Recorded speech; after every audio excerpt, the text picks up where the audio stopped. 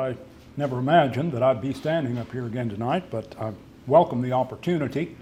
And like I said, it's a little bit of short notice. Shahai called me on Sunday night and asked me if I had anything, and I said, well, the only thing I can think of is maybe a little series that I had prepared last year.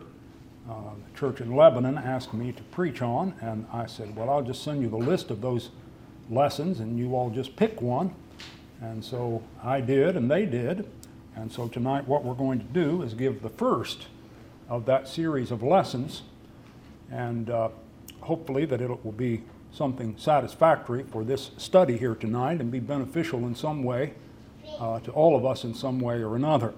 I'd like to read from the book of Daniel to begin, chapter 7 and verse 14. This is a famous passage that foretells of the coming of the kingdom, as Mike talked about earlier.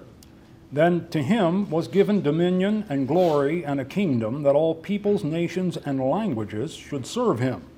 His dominion is an everlasting dominion, which shall not pass away, and his kingdom the one which shall not be destroyed. This passage foretells of a kingdom. And of course, we've heard much about that kingdom already tonight. But what I want to call your attention to here is that it says in that second phrase there that all peoples, nations, and languages should serve him. Now, at the time this prophecy was delivered, of course, it was basically the Jews and one nation and one people and one language that served God under the Old Testament covenant. But now, according to this prophecy, there will be those of all peoples, nations, and languages. So what I'm going to do tonight for a few minutes is invite you to consider with me some of the history about the translation of the Bible. It was written, or the part of the Bible that we have under consideration to begin with tonight anyway, was written in Hebrew, the Old Testament. But that Old Testament, as well as the message that it contained in seed and was developed later in the New Testament written in Greek, has now expanded to all the world, so to speak, and actually did a long time ago. I'm going to say a little bit about translation in general, first of all. The preface to the King James Version, which is unfortunate, it hasn't been printed in Bibles for over 100 years. It should be. But in that preface, in 1611, the King James translators gave the justification for making a new translation. And they said, "Translation it is that openeth the window to let in the light, that breaketh the shell that we may eat the kernel, that putteth aside the curtain that we may look into the most holy place, that removeth the cover of the well that we may come by the water." Very beautiful statement to indicate the fact that it is translation that allows us to know things that we might not otherwise be able to know. Now, I'm going to present some really basic information tonight, but I'm also going to present some information that I feel like is a possibility that you're not familiar with, or if you are, maybe not really familiar with. So let me start with the really simple stuff. To begin with, the Bible, as many of you or most of you know, was essentially written in three languages. The Old Testament was written in Hebrew. Then part of the Old Testament, a very small part of it in fact, was written in Aramaic, which if you looked at them you couldn't tell the difference because the script is the same, the letters are the same, it's a different language though. And then the New Testament was written in Greek. Now we're going to be primarily concerned tonight with the two here, Hebrew and Greek, because Aramaic is really just a small aspect of a small part of the Old Testament scriptures. But I'm going to put up on the board here something to kind of give us a sense of really what we're talking about here, Hebrew and Greek. First of all, I put the Greek language up here, and this is from an old handwritten manuscript. And if you look at that really close, and I know a lot of times when we see something strange like this, we don't look at it very closely. But let me encourage you to take a close look, and you'll notice that there are going to be things here that you're going to recognize. That looks like a B, that looks like a C. Up here, this looks like an H, that looks like a P.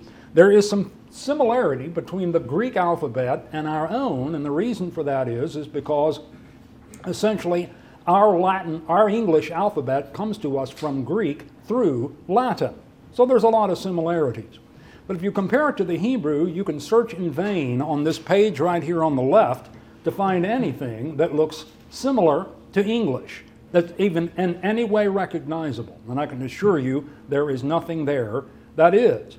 Now, so one language in one testament, another language in another, and then what we have in our bound volumes of the Bible that we have in the pews and that we carry about is essentially a combination of those two brought from one language in one and the other language in the other into English so that it's very convenient for us to read. It's all right there in one bound volume. Now, like many of us, as I heard my professor in history say years ago in college, he said most people, and I don't think that would necessarily include this audience, but in general, most people don't know anything about history before their parents were born. And in some cases, they don't know anything about history even before they were born. And so it's important for us to, I believe, in order for us to have a good understanding of the Word of God, is to have some knowledge of history. And we're all about understanding the Word of God. The Bible is a historical book written in a historical context. We need to have some sense of what the history is surrounding it. And that's what I hope to address tonight. Not just history for history's sake, but a couple of things to illustrate, number one, the great providence of God in the revelation of truth and how that it has come down to you and me tonight. And number two, to provide some information that will help us have better insight into that book we call the Bible. Now, I just want to say, though, tonight, that Bible translation did not begin with the English Bible. And this is what I was thinking of when I said that a lot of folks don't know any history prior to the time they were born or their parents were born. And we kind of live in a vacuum. We think that, well, it's all about the English Bible and it's all about American history and English-speaking history. But the fact of the matter is, nothing could be further from the truth. In fact, the English language has only existed as a language for about 1,000 years. So that means 1,000 years before that, there was no English anywhere on the earth. And yet the Bible was being read by multitudes and being translated into all kinds of languages. So we're going to talk a little bit tonight about the history of Bible translation up to the English Bible. And I'm just like somebody else they mentioned last night. I forgot to push the button. So I think it was 7:39 when I started. Okay, so up to the English Bible. And so that's a big bite to chew in such a short time, but we're going to hit the high points here. So I'm going to start with something I like to use a lot, helps me to communicate because I need all the help I can get. I like to use a little timeline here. So what I want to do is show you here, over here with this line is, this is the year zero. That would be the year, so to speak, that Jesus was born. Now that's not exactly accurate, but that's the way we count our calendar. So everything on the right is after Jesus and everything on the left is before Jesus. That's what BC and AD is down there at the bottom. Now, over here, right after that zero, about a third of the way down is the year 33. That's when Jesus died on the cross. And then this little 40-year period right here at the second half of the first century is when the New Testament scriptures were written in the Greek language. Now, I want to make this clear because for a good part of the lesson tonight, I'm only going to be talking about the Old Testament and then later about the New Testament. So let's just forget the New Testament for now. Before AD 55, there are no New Testament scriptures. And so that's the time frame that we're in tonight. So what we want to do to begin with tonight is notice some of the earliest indications of translation of the Bible into a different language than that in which it was written. So in order to do that, we've got to go way back to the 5th century BC, here between 400 and 500 years before Jesus Christ. We read in the book of Nehemiah, and this is a number of years after the children of Israel have returned from Babylonian exile, and the Bible there tells us that the people were gathered together to hear Ezra explain the Word of God, and they built a podium. As far as I know, this is the first indication of a pulpit or a podium in the history of the world, I guess, or at least in the Bible. And Ezra stood up, the Bible tells us, at a wooden podium which they had made for the purpose of reading the Word of God. And I'm skipping over a little here for the sake of time. It says, "And Ezra opened the book in the sight of all the people, for he was standing above all the people. And when he opened it, all the people stood up." And then verse 7, it says, "Also the Levites," and a whole bunch of other fellows that are named here, "explained the law to the people while the people remained in their place, and they read from the book, from the law of God." Look here. translating to give the sense so that they understood the reading. This is the New American Standard Bible.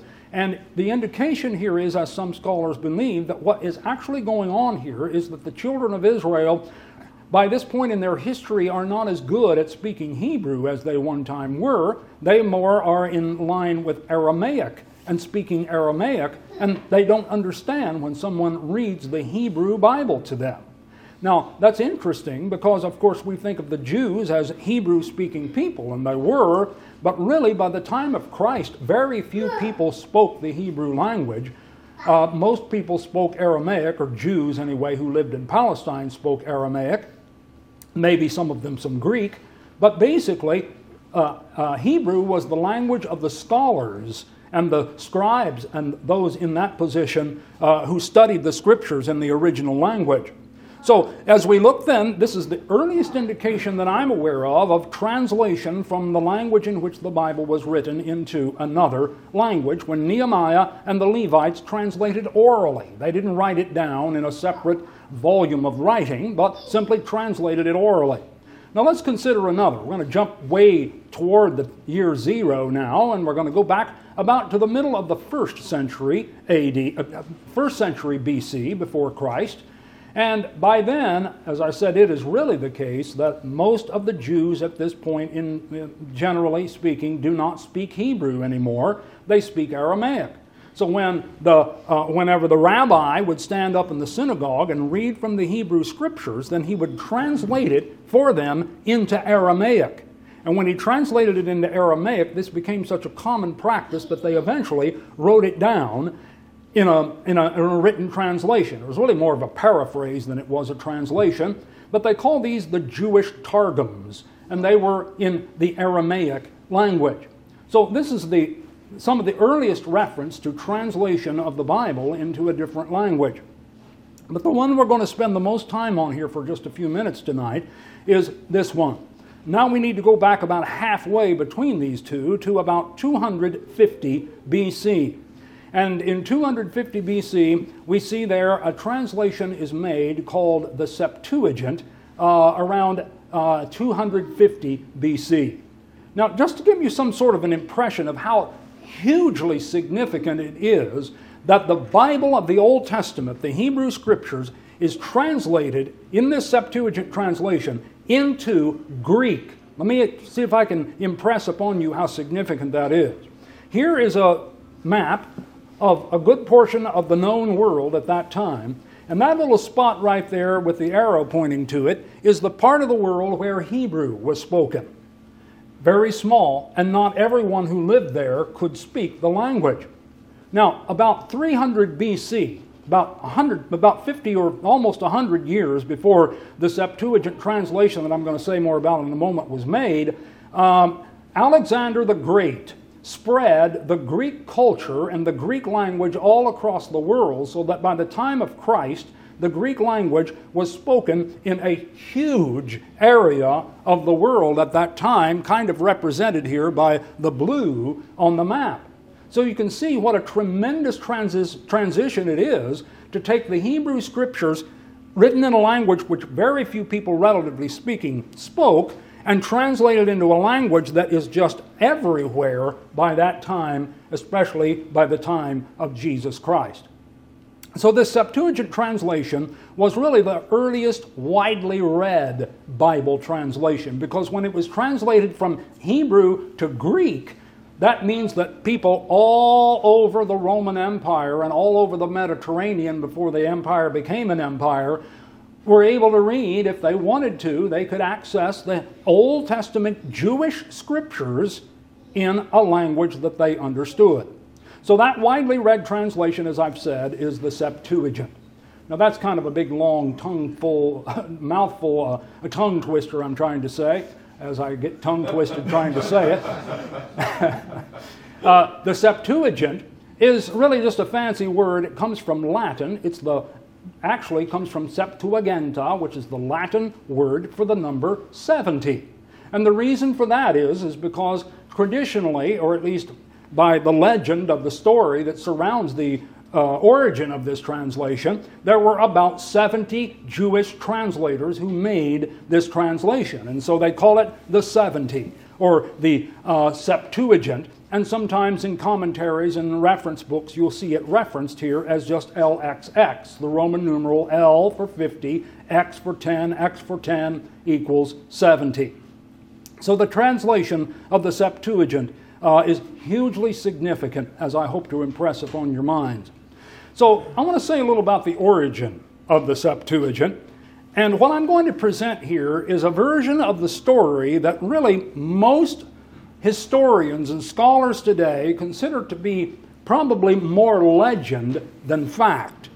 But even though that's the case, really to understand or to know the story of the Septuagint, we need to know something of that legend just to be acquainted with it, while recognizing that all of the facts may not be completely historical. It's just this rather elaborate story that comes down through the centuries. So the idea is, or the concept is, that the Septuagint translation originated in Alexandria, Egypt. Now let's just put ourselves kind of in perspective here. There's the Mediterranean with Egypt down there at the bottom. And we have Jerusalem over here in Palestine. If you were to take out walking about 600 miles over here to the delta, you would get to Alexandria, Egypt. Alexandria was built by Alexander the Great. That's why it sounds like his name. He named the place after him. There were Alexandrias all over the world back then where he built a town and named it after himself. But this city here was a massive city, a big, large metropolis. And around 250 BC, about that time, after the Babylonian exile and after that period of time, not all Jews returned back to the land of Palestine. So a Jewish population of about 200,000 people lived in Alexandria at that time, and many of them, if not most of them, spoke Greek. We think all the Jews spoke Hebrew. They didn't. Some could not speak it at all, and some only spoke Greek, depending on where they lived and where they grew up.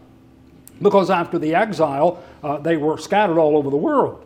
But in Alexandria, there was a great library. It's famous to this very day. A very famous library which unfortunately burnt a few centuries later, losing hundreds of thousands of volumes of books and all kinds of history. But anyway, there at that city of Alexandria, where that great library was, the king of Egypt at that time wanted a copy of every book in the world in his library. He thought, I'm going to build the biggest and the greatest library that's ever been made. And so this man by the name of King Ptolemy II Philadelphus, he reigned in the mid-3rd century BC, he commissioned one of his main men, Demetrius of Phaleron, who was the royal librarian. Now this is a prestigious position. This is not just some job. This man is an important man in the kingdom under Ptolemy. And Ptolemy brings him into the office one day and says, Demetrius, what I want to do is I want to get a copy of every book in the world. And what I want you to do is I want you to go out and I want you to purchase a copy of every book you can get your hand on, because I want this library to be the best in the world. Now, and if you can't find a copy to buy, hire some copyists and have it copied. I want it in my library. So that's exactly what he did. So this actually included then the Hebrew Scriptures. There are 200,000 Jews in Alexandria. He certainly knows about their Scriptures, and he knows something a little, I suppose, about some of their history. He wants that book in his library. But since no Jew knew Hebrew, or no person rather knew Hebrew, but the Jews, they couldn't just copy it, but they had to translate it in order to make it accessible to the people. So in order to do that, he had it translated, and so he commissioned it to be translated into Greek, and that's exactly what ended up happening. Now, this story, and there's more of it as we go along, like I said, is a little bit legendary, as we'll illustrate in a moment. But anyway, again, what we're talking about, just so that we're clear on what we're saying, and I guess maybe I've made this point clear enough already, but here on the left is Hebrew in modern typeface, and on the right is Greek. So again, obviously, we're talking about taking the Old Testament as it was originally written over here in these words, and then putting it into another language that looks something like that over there. So, and in order that lots of people can read and access the Old Testament. So Demetrius then, the librarian, wrote a letter to Eleazar, the high priest in Jerusalem, and Eleazar requested 6 elders of each Jewish tribe to come to Egypt to translate the Old Testament into Greek.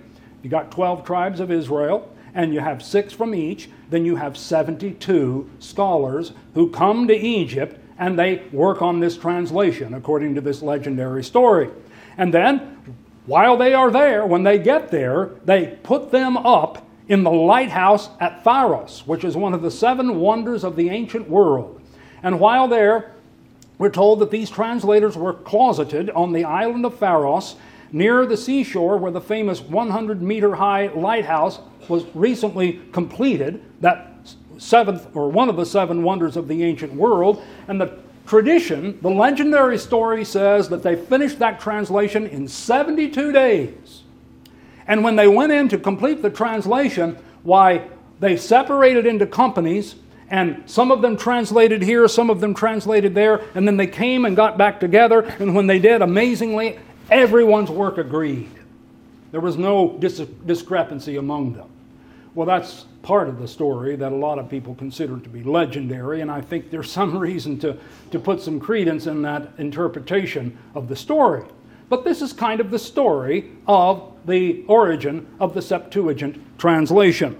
Okay? So, I don't know what I've done here, but I've sort of, let me find where I am here. So this translation then came to be called the Septuagint because of the 72 scholars, or if you round it down to 70, who made the translation.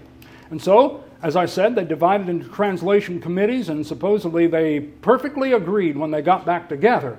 But the truth is, as scholars now go back and look at what still remains of old manuscript copies of this translation, and a lot of other historical evidence, they come to the conclusion that the work was probably completed in parts over a long period of time, and maybe not even within the same century. It may have took an extended time to complete this translation. And in fact, in comparing different books of the Septuagint translation of the Old Testament, the translation result varies in quality. Some of it is better than others. And, moreover, let's be careful that we don't fall into the trap of thinking of it as just a bound volume that was published and issued all in one book from the very start. Because in reality, even as the New Testament was, most of the time it was probably copied a book at a time, and you may have only had a copy of a book here or a copy of a book there, but not the whole volume. And it went through various revisions over periods of time. In the 1st century, Theodotion revised it. Then another, Aquila, in about AD 130. And then another revision in the early 3rd century, or close to the end of the 2nd century, with Symmachus doing a revision. Now today, you can get on Amazon.com and you can order a copy of the Septuagint. And basically what it means is they pulled all these books together and created a volume to be sold and printed off the printing press for people to read and understand today. And what you see here is a page from it right here. You got the Greek on this side, and a lot of times what you'll get also is an English translation over here on this side. Now, all of this is interesting stories, and all of it may be interesting history, but you may be asking the question, well, why does this matter to little old me here in Missouri in the 21st century? Well, that's what I want to try to impress upon you tonight, is to give you some sense of just how much of a debt we actually owe to these developments in history, which I believe are providential. Why does any of this matter to me? Well, first of all, let me go down a quick list here. First of all, this Greek translation of the Old Testament was used by Greek-speaking Jews all over the Roman Empire. So that when Paul goes out to this city, that city, or another city, where's the first place he goes but to the synagogue. And in many of the cities of the empire, in that synagogue, or those synagogues, they were reading that translation of the Old Testament. they were reading the Greek Septuagint translation. This is maybe number two. Number two is maybe more significant, and that is that the apostles quoted from the Septuagint translation. Now, I know most of us don't turn through a Greek New Testament and look at it very closely, if we ever do at all. But if you ever do, what you're going to see as you turn through, it's all Greek. There's no Hebrew. I know, it's all Greek to me, I know. But when you turn through it, where they quote the Old Testament, there's not a Hebrew passage there inserted in a Greek paragraph. And the reason for that is because they're quoting from a translation. And I might add, they're quoting from an imperfect translation, a status of that translation which everyone recognizes today. The Septuagint is by far not a perfect translation. And as I said, some parts of it are better than others, and some parts of it are really not very good at all. And yet the apostles quoted from it because they knew that was what their readers could know the Word of God by, and thus they quoted it. As I said, beyond the time of the New Testament scriptures, it was the Old Testament of the Greek-speaking early church for centuries after the time of Christ. It became the basis, moreover, as we'll see in a little bit, for other Old Testament translation into other languages besides Hebrew or Greek. And then, here's a point worth considering that we'll say a little more about in a moment. It became the entrenched tradition, and to change it was controversial, to the point of riots in cities. If you think the translation issue today is controversial, imagine riots in the city. Let me give you one more reason why you care about this. Have you ever been reading a passage in the New Testament, in the King James, New King James, or whatever, say Matthew 12 and verse 20, and it says, quoting from the Old Testament, "A bruised reed he shall not break, and smoking flax he will not quench, till he sends forth justice to victory, and in his name Gentiles will trust." You think, well, I'm going to go back in the Old Testament. I'm going to read. I want to see what that says back. I want to go read it back there. So you go back, and you go back to the passage in Isaiah 42, and you start reading, bruised reed he will not break, and smoking flax he will not quench. He will bring forth justice for truth, and the coastlands shall wait for his law. And you ever wonder, well, why? Why is it different? Why is this wording not the same? I mean, if it were a little bit different, I could see maybe something maybe is okay, but why is it so much different? Well, the reason is because this is what the Hebrew says, and this is what the Septuagint says.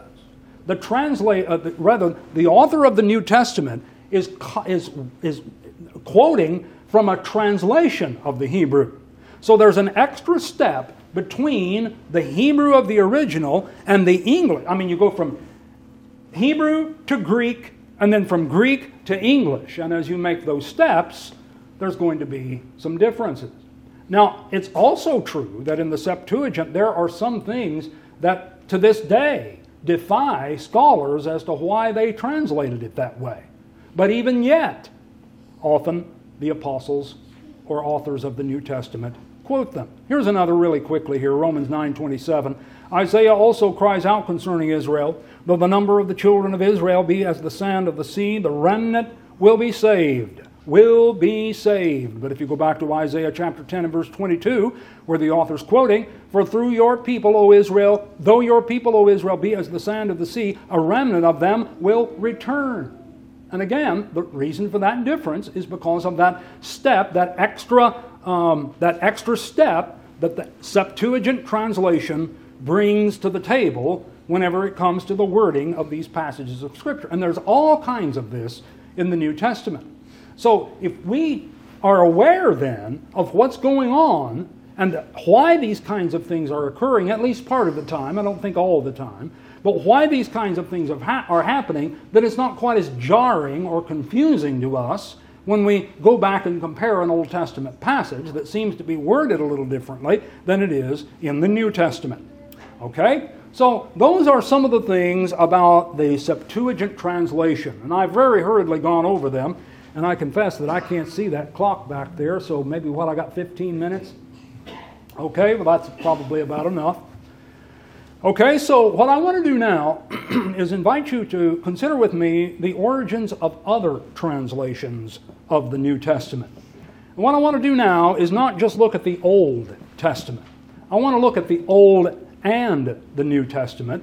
So I want to be sure you're following with me, that we're making that, shifting those gears now, so that we're coming now to the time of the New Testament and afterward, and what happened after that period of time, which shows to me even a greater fulfillment of the great prophecy of Daniel with which we began this series, or rather this lesson. Okay, so let me throw a map up here of the Mediterranean world and basically the Roman Empire. And so I'm going to put a timeline up here to the left. So the first century, that's the century of this biblical history with which we're so much familiar, that at that time the Greek New Testament was written approximately in that area of the empire right there, in general. Now, not all of it right there, but basically there. Now, that was the writing of the Scripture for that first century of time. So we have to go on past the year 100 into the second century, where we find out from history that there was actually a translation made into Latin. Now that makes sense, doesn't it? It's the Roman Empire. And even though it's the Roman Empire, they still speak Greek all over the place, just like that blue I put up on the map a while ago. But also, since Latin is the language of the Romans, they also spoke a lot of Latin in the Roman Empire, especially out on the West End, where you see here we put the old Latin translation shows up in the early second century. And by the way that we know about this is because of the survival of manuscripts, handwritten copies of translations, not just handwritten copies of the Greek Testament, but handwritten copies of the translations from the Greek Testament. Now, some of the translations I'm going to point out here, all of them were the New Testament. Some of them also included the Old Testament. And by the way, those which included the Old Testament mostly were translated from the Septuagint, not from the Hebrew. So let me put a few up here. In the 3rd century, we go to the year 200 and a little beyond now. In the year 200, down in Egypt, is the Coptic translation. Then we have to go past the year 300 into the 4th century, and we find there the Gothic translation, which is kind of a Germanic language, which is related closely to our own English. Then, a little later, in Syriac, a language spoken north of Palestine, there is a translation made, and there are still manuscripts of these surviving today. Actually, these manuscripts are very few in number compared to the Greek manuscripts, but they do survive.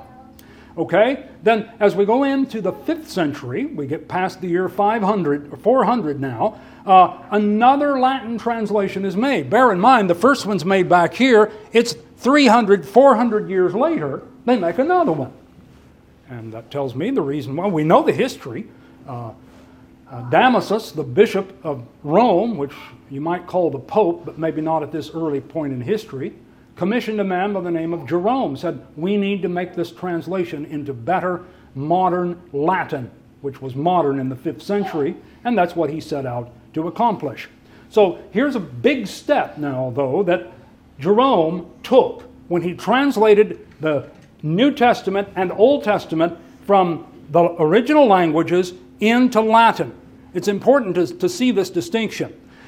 Just like we would expect, he translated the New Testament from Greek, and this was the old Latin translation. Here's the way the old one was done. The New was translated from Greek into Old Latin in the 2nd century, but not the original Hebrew. Instead, it was translated from the Septuagint into the Old Latin. Okay, now, in the 5th century, in the New Latin, in the Vulgate translation it is called, what did Jerome do except he said, no, I'm going to skip a step here.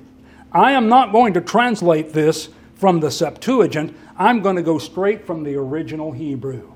And that was revolutionary. That was radical at that time. So radical, in fact, that it caused riots in the cities of North Africa when his new Latin translation was read to the people. And one of the reasons is because he skipped the step here of using the Septuagint translation, which resulted in a little bit different wording in some places, and this caused riots, if you can imagine. And the riots were so significant that Augustine, and that's St. Augustine, wrote a letter to Jerome.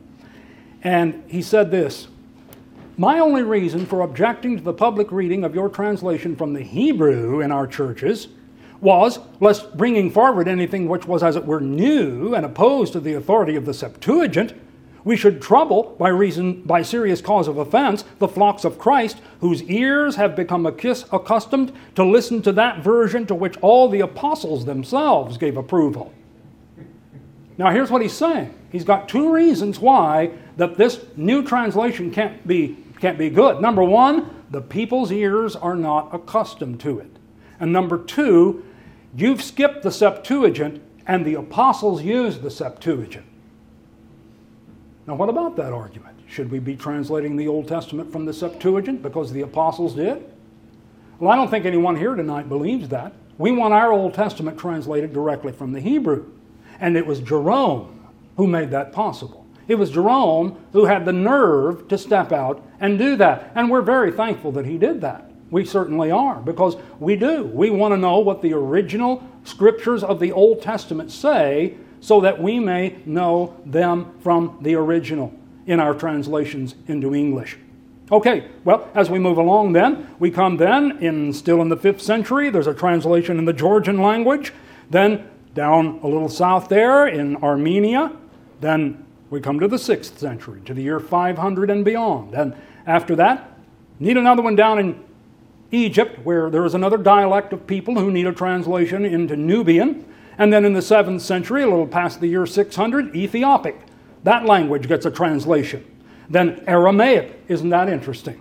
The New Testament is now translated into Aramaic, the language of the Jews and the 1st century church. And that happens in the 7th century. In the 8th century, and this is interesting too, in the 8th century, does anybody, I'm not asking for a show of hands, but I'm just going to pose a rhetorical question here. Does anyone know what happened in the 8th century that might call forth another translation? Well, Muhammad came on the scene down in Arabia. And when he came on the scene down in Arabia after he died, the influence of Islam mushroomed out across North Africa and all over the place. And you know what? We don't know who they were. They aren't famous by name. But somebody said when that all started to happen, how close am I getting? 7 minutes. 7 minutes. I'm almost there.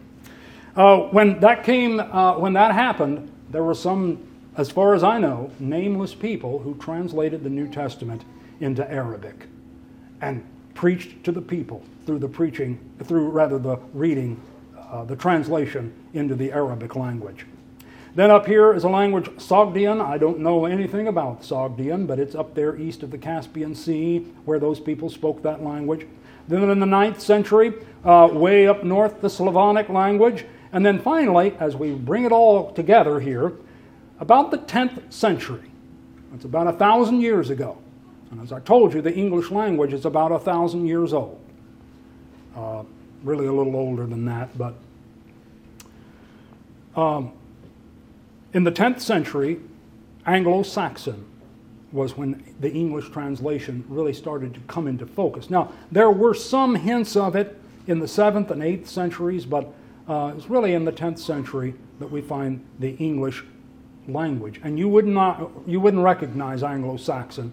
If we had that Anglo-Saxon translation, it's English, but it would have to be translated into modern English for us to understand it. Well, so that kind of brings us up to the English Bible. And I put my year 0 way out here to the left now so that we can show the 1st century here, and then through all of these centuries of time, all of these languages received the Word of God. Now, does that mean that everyone who read those translations necessarily knew and believed the truth? Not necessarily, because we know, of course, that that's not the case even today. But there were lots of people reading it, and there were lots of people copying it. There were lots of people translating it into these languages until we find the very first beginnings of our own language in Anglo-Saxon around the 10th century, like I said. So this kind of brings me up to the close, really, of this series of lessons. And the next one that I had in the series goes on with the history of the Bible in English.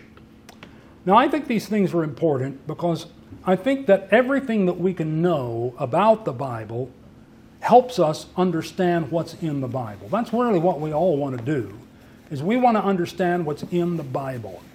But we have to understand, I believe, something about the context of that book and how it came into our hands, where it came from, how it got here.